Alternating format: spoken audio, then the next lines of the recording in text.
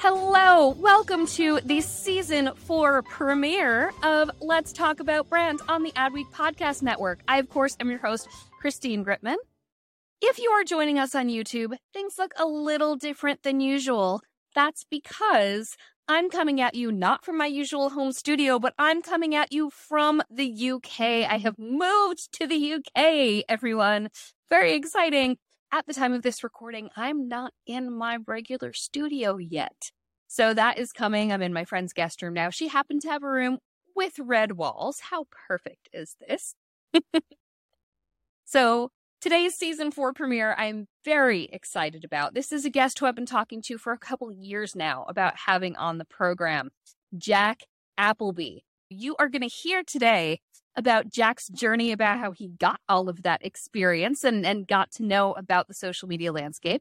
You're going to hear how he built his personal brand to begin with when it was not about building a personal brand, when it was about just kind of sharing his learnings and connecting with the greater marketing community. Then we're going to hear about the shift of when he started really realizing, wait a second, Jack Appleby kind of is the brand now, and what he's done with that since, especially when it comes to building his newsletter, Future Social. So I'm really excited to have this conversation. It's definitely long overdue, and I have to say it's a much more interesting story now than it would have been when we first started talking about having him on. He has done so much with his personal brand. He continues to do so much with his personal brand. He even has a separate personal brand all about basketball. What? Hiring for your small business? If you're not looking for professionals on LinkedIn, you're looking in the wrong place. That's like looking for your car keys in a fish tank. LinkedIn helps you hire professionals you can't find anywhere else, even those who aren't actively searching for a new job but might be open to the perfect role. In a given month, over 70% of LinkedIn users don't even visit other leading job sites. So start looking in the right place. With LinkedIn, you can hire professionals like a professional. Post your free job on linkedin.com/people today. So without any further ado, let's bring him on. Jack Appleby, come on down. Oh, the applause effects. Oh, I love this. I like our guests here on Let's Talk About Brand to feel like the personal branding superstars that they are. All right, so Jack Appleby, my goodness, you have an incredible story and so much experience that has gotten you to this point. So let's start with a bit of a primer for those who don't know you. Tell us a little bit about your background and about your journey, how you got started in social, all of that kind of leading up to you becoming Jack Appleby. Well, thank you for that. I appreciate coming on. For those of you that don't know me, hi, my name is Jack Appleby. I write a newsletter called Future Social that teaches 55,000 marketers each week about social media strategy. And that all started 12 years ago now. Back in the day, I was running social for a bunch of big tech brands through advertising agencies. So I led social strategy for Beats by Dre, Verizon, Microsoft, a bunch of video games, the TV show Community, all kinds of things like that, always through advertising agencies. And while I was in that journey, kind of just like all of us, learning how to run social accounts, ended up tweeting about social media and writing about it strictly because I wanted to meet other people in the industry. I had this panic attack where I've been at the same agency for 5 years. I don't know anybody except for my immediate peers sitting left and right. I just started sharing my thoughts on Twitter and LinkedIn, and eventually built enough an audience through that where I was given the opportunity by Morning Brew to become a full-time content creator. Launched a newsletter with them that I took over myself and is now independent as of 6 months ago.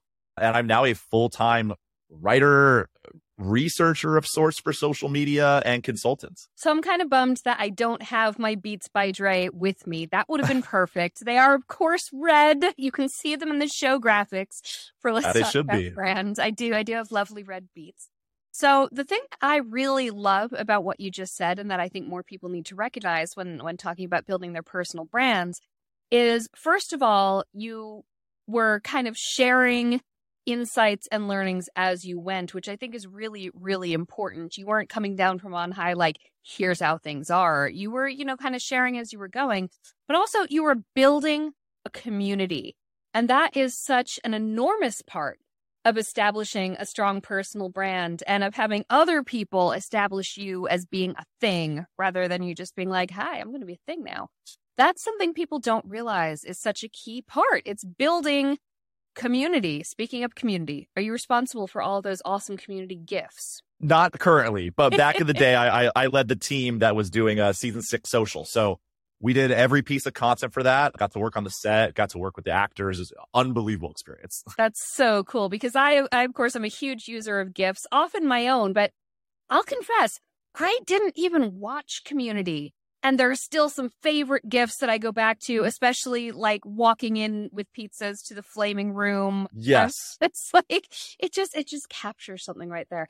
So you were doing social, learning things on the job. You were communicating with people. You were networking. What really kind of, Twitter obviously is part of the answer here, but what really kind of worked for you in terms of amassing, not just a following, but a community who actually like cared what you had to say? What were some of the things that really helped make that happen and that really kind of hit? Yeah, I mean, it's funny. Like, I think we see like my advertising analysis tweets right now, and I started using Twitter a long time ago. I was horribly socially anxious as a kid. Didn't feel like I could talk to people. Couldn't find ways to relate to people. And in college, I kind of discovered Twitter just to find anyone who liked the same music as me. I was a big like emo Warped Tour kid. And that's how I started connecting with people on the internet. And like, I kind of felt like I had real friendships around my interests for the first time, like in my like late teens or early 20s.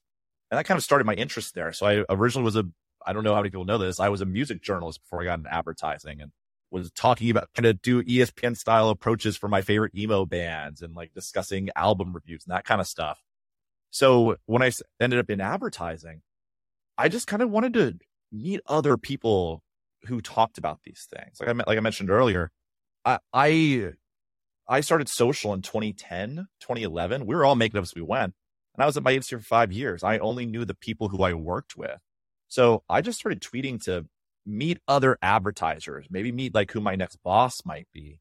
But I think the reason it ended up becoming like very community based is I did share kind of my own original thoughts. Like it was, if I wasn't doing an analysis of someone else and saying why I thought their work was excellent, it was maybe like theory or ideas on how teams could be structured or what the future of skill sets might look like in social.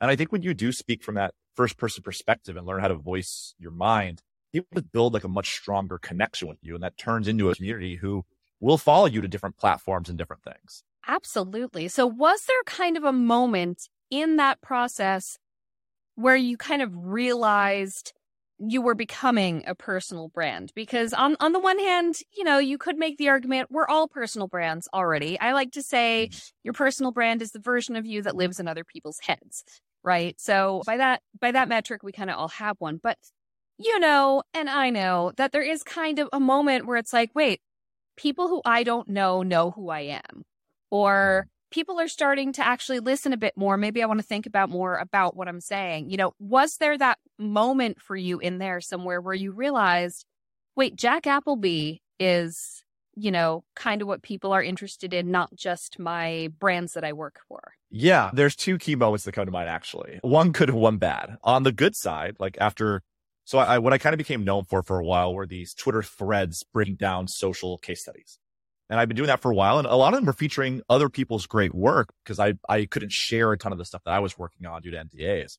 And then I get a DM one day and it's a product manager at Spotify who's like, hey, I've seen what you write about. Like, I'd love to work with you. How can we make that happen? And I brought in a couple $100,000 of Spotify work to my agency through cold Twitter DMs. And I mean, at that shop, I ended up in one calendar year, I brought in almost $1 million of work from Twitter DMs from some of the biggest game companies in the world, like Wow. Strictly come to me through DMs I could pass through to my agency, and I brought in all the work I worked on. That is a turning of the tables. Instead of, the brand that you work for lending you legitimacy, you were now lending the brand you worked for legitimacy. That must have felt awesome. Was it recognized at your place of employment? Did they recognize, Definitely. what, Jack's personal brand is what is helping our actual organization here?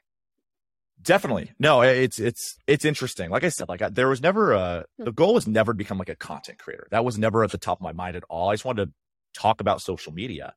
But after that happened, I realized like, oh, there's opportunity here.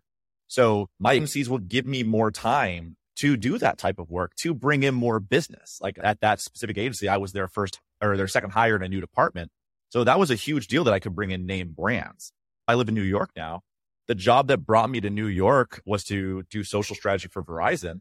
And during the interview process, my would-be boss in my agency said, just so you know, like the entire leadership team from Verizon Social already follows you on Twitter. I've let them know who you are. And they're like, oh yeah, we know who Jack is. And like that helped me get the job. That helped me build trust. Like one of the unexpected things was when I end up like chatting with someone for the first time that I'm working with, if they've read my writing, I'm able to enter with more opportunity and not having to do as much trust building up front as I might if they didn't know what work in the past. That is so huge. And I think it's really wonderful that you worked with organizations that recognized the contributions that your personal brand were making to the bottom line. Did you ever encounter a situation where maybe higher ups or lateral people or anything like that said, well, is Jack out for the brand or is Jack out for Jack? Like, was it ever questioned that your personal brand was helping the organization and was maybe like a sidetrack thing, or was it always valued?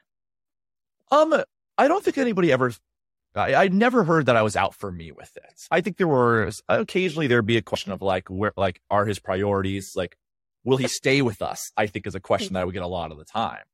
But I also like, because I knew that like at the end of the day, my career was more important to me than my social media.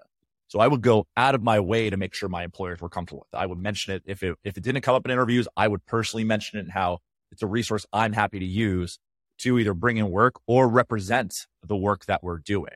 I mean, even at the job I mentioned where I brought in the work, that was after I'd worked in video games for 5-6 years. So I was starting to get other offers. And my boss was one of my mentors. And I told him, hey, I want you to know, like, I'm not leaving, but I'm getting opportunities to interview places. How do you feel about if we chat with some of these companies that like are trying to work with me and see if we can just bring them into the agency? So he would willingly let me go into these situations knowing they were trying to poach me. And we ended up bringing in some of that work too. So I think as long as you communicate with your bosses in your company and like be very open about that, you lower the risk quite a bit. Now, how did you balance sort of being a representative of your company in a way? Because these companies knew where you worked, which is fantastic. That's how you were able to help your company. But how did you balance, I'm Jack from this agency versus kind of just being you? How did you make sure that you weren't, speaking as the agency necessarily, but enough of it came back and tied you to the agency that it was able to benefit all parties? You know what? I never really worried about that in a weird way. Usually it was they would come in from there and see where I'm working. Like, and I moved around agencies maybe like every 2 years or so. I would, if I got a better offer that had a cooler opportunity for work, a lot of the time I took it. So I thought, as I look back at the agencies, most of them were just happy that I could bring in work. And I didn't go out doing speaking opportunities on their behalf. I think I built enough of a personal brand that there was understanding publicly that like, oh, he works there, but he doesn't represent them. And I think also because of my titles at the time, like I was a director level, but that's certainly not a head. That's not a C-suite. And I think, and especially because of my age at the point, I think people understood like I was speaking as myself and then I happened to work at certain places.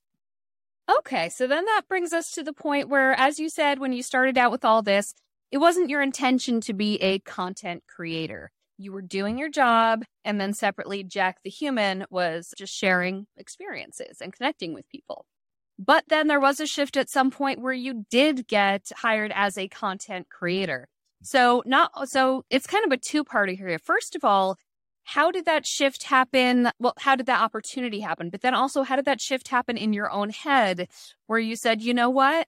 I'm ready for this opportunity. I'm ready to be hired as me. Yeah. So I had never done a brand deal for myself until about a year ago, not once. And I'd already hit about a combined 100,000 followers across 2 networks that are all B2B marketers. I was working at Twitch. I was happy as could be. I loved being part of their creative strategy team. But pretty much the moment I got there, Morning Brew had been chatting with me about what it would mean to build a social media newsletter. I mean, that was a year-long conversation. Originally, it was, will we do it part-time? And I was like, I can't really get excited about writing an essay on the side once a week. And then eventually, we proved that there was enough of their audience that cared about that it was worth a full-time salary. So they said, hey, we can pay you. Like, we'll give you an actual job to do this. And your job will be to build a newsletter. And I finally accepted when I saw that there was security in it. I probably would have never gone off to even think of trying this if I hadn't earned a salary my first year as a content creator, because that would have been way too scary for me. I'm a fairly risk-averse guy when it comes to like finances and career. But they gave me the confidence and the backing to go do it for a year on my own. We grew the newsletter together to 40,000 subs. Then I took it over independently, now run it myself. And now I'm bringing in my own sponsors for that. So I've gotten to work with some really incredible brands. And now it will be 100% of my life, somewhere between like 70 to 100% now going forward, as I decide if I want to keep consulting or take up other opportunities because I miss the problem solving part of strategy. I'm really excited to dig more into this particular chapter of your life and career. Absolutely. So, but let's back up a little first. So they brought you in at Morning Brew. You weren't like person heading social strategy plus writing the newsletter. It was entirely the newsletter. The newsletter was your whole job there? Correct. Yeah, the social team was an entirely different team that I didn't interact with at all. My only job was to write the newsletter and continue to grow my personal brand so we could sell advertising. That's pretty fascinating. So here's the thing. Future Social started as Morning Brew, Future Social, and now it is entirely yours. I'm just wondering how that worked legally, and just from an intellectual property standpoint, the fact that, even though you built it, you built it under the umbrella of Morning Brew, and now it is yours. So how did that exactly work? I can't say enough good things about Morning Brew. Like, they legitimately changed my life. They put ideas in my head that I didn't have the confidence to do, didn't think were even possible. I was part of a creator program there. And when they started to push that back away, I ended up just taking the whole thing over and deciding I'll run this business on my own if you guys aren't going to do it. And it's been awesome. I mean, this year alone, we've sold, I can't share a number just yet, but we were able to sell quite a significant number of ads just as a team of one. So it's a great situation. They're all buddies of mine. They still link to my work at times. I link to their work at times. That's staggeringly lucky, I have to say, because I've certainly heard... It is a lot of luck. Yeah, because I've heard of creators where they created something entirely their own, then that got purchased by a company with them to run it, and then the company just kind of dropped it, but they weren't legally allowed to pick it back up, this thing that they had created to begin with. So, that's fantastic that you had that circumstance. I can't say enough good things about them. They really did right by me. So, essentially, it sounds like Morning Brew decided to roll back investment on that, and they were like, we're not going to do this. And you're like, well, then can I? How did you, first of all, have the confidence to know that it could work without someone else paying the bills on it? That's a huge, terrifying leap and a bet that you took on your personal brand. So I guess we'll start with that, and then I've got a follow-up. But how did you kind of have the confidence to know that it would work as a standalone business without being bankrolled by a larger entity? Mostly because when I had shared, so as I mentioned earlier, part of my thing is that I share pretty vulnerably about not only the industry, but myself. I've talked about how my own mental health has affected my career. I've talked about when Twitter put me in therapy for the first time. And as part of that, I shared very publicly, hey, we're looking for sponsors. When I was at Morning Brew, I was like, hey, we're ready. We're baking this up as we go. And I was able to bring in some decent money from that. So when I went independent, within 1 month, I had pulled in a 6-figure sponsor, which I knew could fund me as I figured out everything else from there. So definitely had some understanding of who was going to immediately sponsor me, immediately work with me. And we're still figuring it out as we go. So do you have any tips for getting sponsors? I'm Sandra, and I'm just the professional your small business was looking for. But you didn't hire me because you didn't use LinkedIn Jobs. LinkedIn has professionals you can't find anywhere else, including those who aren't actively looking for a new job, but might be open to the perfect role, like me. In a given month, over 70% of LinkedIn users don't visit other leading job sites. So if you're not looking on LinkedIn, you'll miss out on great candidates like Sandra. Start hiring professionals like a professional. Post your free job on linkedin.com/people today. Hey, it's Ryan Reynolds, and I'm here with Keith, co-star of my upcoming film, If, only in theaters May 17th. Do you want to tell people the big news?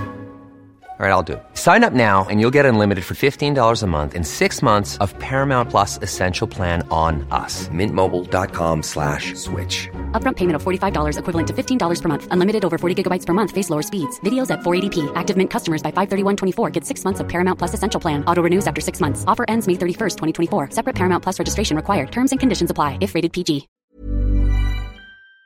So, I mean, just to back up a little bit, you worked for an agency and you discovered that your personal brand kind of attracted business to you.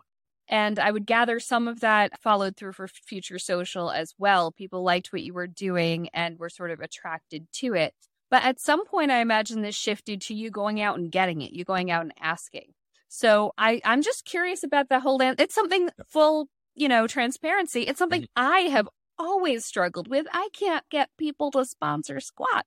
So I'm very curious about sort of how you were able to take that leap into getting sponsors and any tips you may have around getting sponsorship for something that's ultimately yours.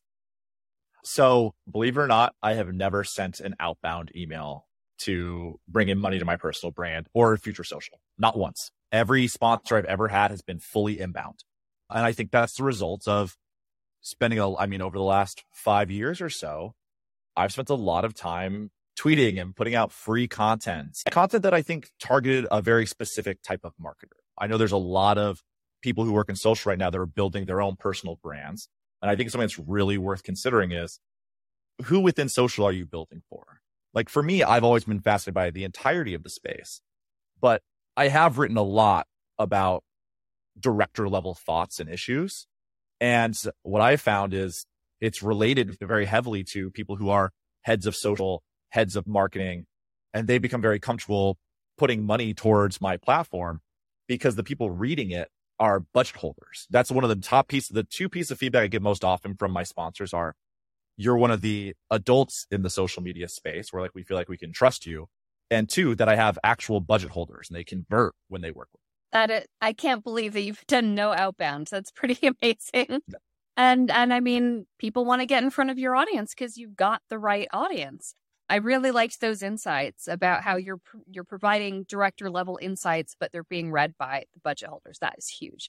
Now, you alluded before to, Twitter putting you in therapy. A lot of people, when building their personal brands, one of the big risks there, one of the things that people really fear is that with a higher profile can sometimes come haters, and especially with a firm point of view. And when you're actually coming from a position of authority on something, that can also lead to a lot of people who are like, they either disagree with your premise or they disagree with your confidence, or they'll even disagree with just whatever you say.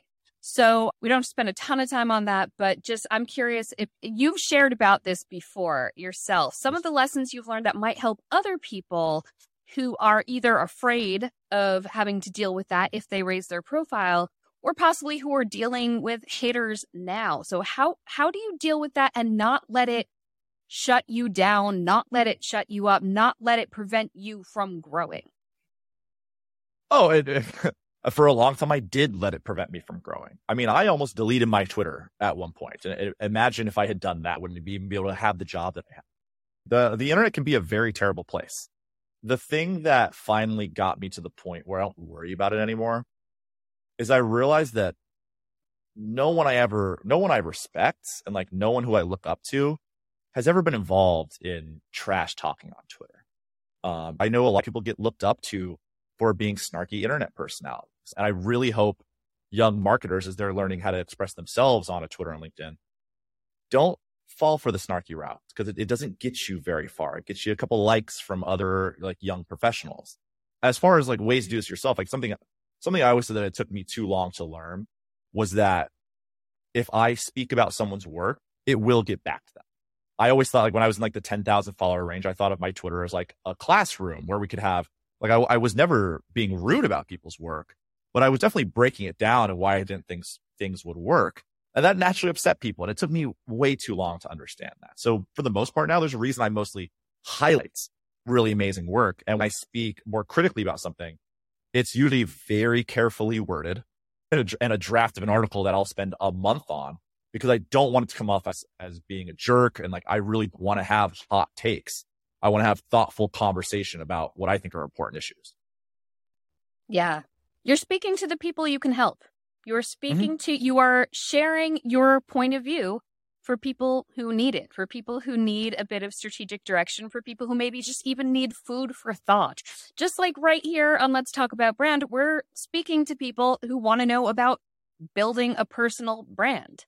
And I think it's pretty clear to say you know what the heck you're talking about on that. To that end, actually, and about knowing who you're speaking to and different audiences, you actually have a whole separate thing going on with its own whole separate audience. And it's really funny because this reminds me a bit of how when I interviewed Pat Flynn last season, we were talking about, his professional life, but then he's also developed this whole huge Pokemon thing, just a passion project that didn't trade on his personal brand at all, but has become a whole second personal brand with a completely different audience. You've done similar. You have applied your professional know-how and curiosity to a passion project, and it's becoming a whole thing. Let's talk basketball. Tell us what that whole other side of Jack Appleby is. Jack Appleby, the basketball guy. Oh, it's funny. Again, something that I was not doing strategically at all. For the most part, the way I use, I'll back up. My biggest value in life is like curiosity and creation. So I very much take the Casey Neistat thinking of like, I like to make little movies. I like to make little art projects. And if people see them, cool. But if not, that's totally fine there for me. So maybe I secretly have 4 TikTok accounts, 3 of which have almost 50,000 followers now from various little art projects I've abandoned. But the most recent one was I played college basketball, extremely low level. I was the world's worst college basketball player, but I'm in my mid 30s now and trying to get back in shape and really love the game. So I started documenting my journey and came up with this idea of I'm a washed up 34-year-old ex-college player trying to get back. Set a couple public goals for myself, whereas I wanted to get to play pro 3-on-3 basketball, which is a thing. And then I wanted to win Rec League MVP and viewed those as like, I didn't think about them as content pillars because I just naturally do this stuff. I tell stories that way. Those 3 videos each did 1 million views each on a brand new TikTok account. And now between my Instagram and TikTok, in 3 months, I have a combined 50,000 followers who are just following my adult basketball journey. So how did you get those to 1 million followers? Because I don't think they're the people who were following you professionally necessarily. How did you grow those audiences who were there for something completely different than the audiences you had already grown were? So those almost 50,000 that follow me for basketball, they don't know what I do for a living. Like they're unaware. It was something I started completely fresh. This is where if you understand social best practices, you can tell stories and you can build audience there. So I mean, at this point now, I've now started, not only did I join Pro 3-on-3, I've now started my own team because I'm able to pull in sponsorships to help me do that. I mean, I have a jersey sponsor that I'm working with where they're outfitting my entire team in exchange for a post, and they're going to sell our jerseys on their website because they think that my audience there will actually buy them, which I think's crazy, but they want to try it. Let's try it. Why not? But no, I think if we're honest, if you understand how to make great social, you can go build an audience doing almost anything. I have 50,000 followers sitting on a TikTok account for a silly little idea I have for a podcast about The Office. I have 40,000 followers on another TikTok account when I had an idea to do basketball fiction stories called alternate reality. If you understand storytelling, you can apply this to whatever niche you want. And it sounds like you've used different platforms in different ways to push forward different narratives and different personal brands. So as you said, Jack Appleby, the social media employee, and later the social media content creator about social media, Twitter, X, I won't call it X. Twitter is the place where you've really hit on that. It sounds like TikTok is where you've really hit on basketball. How have you sort of adjusted your strategy for different platforms, for different audiences?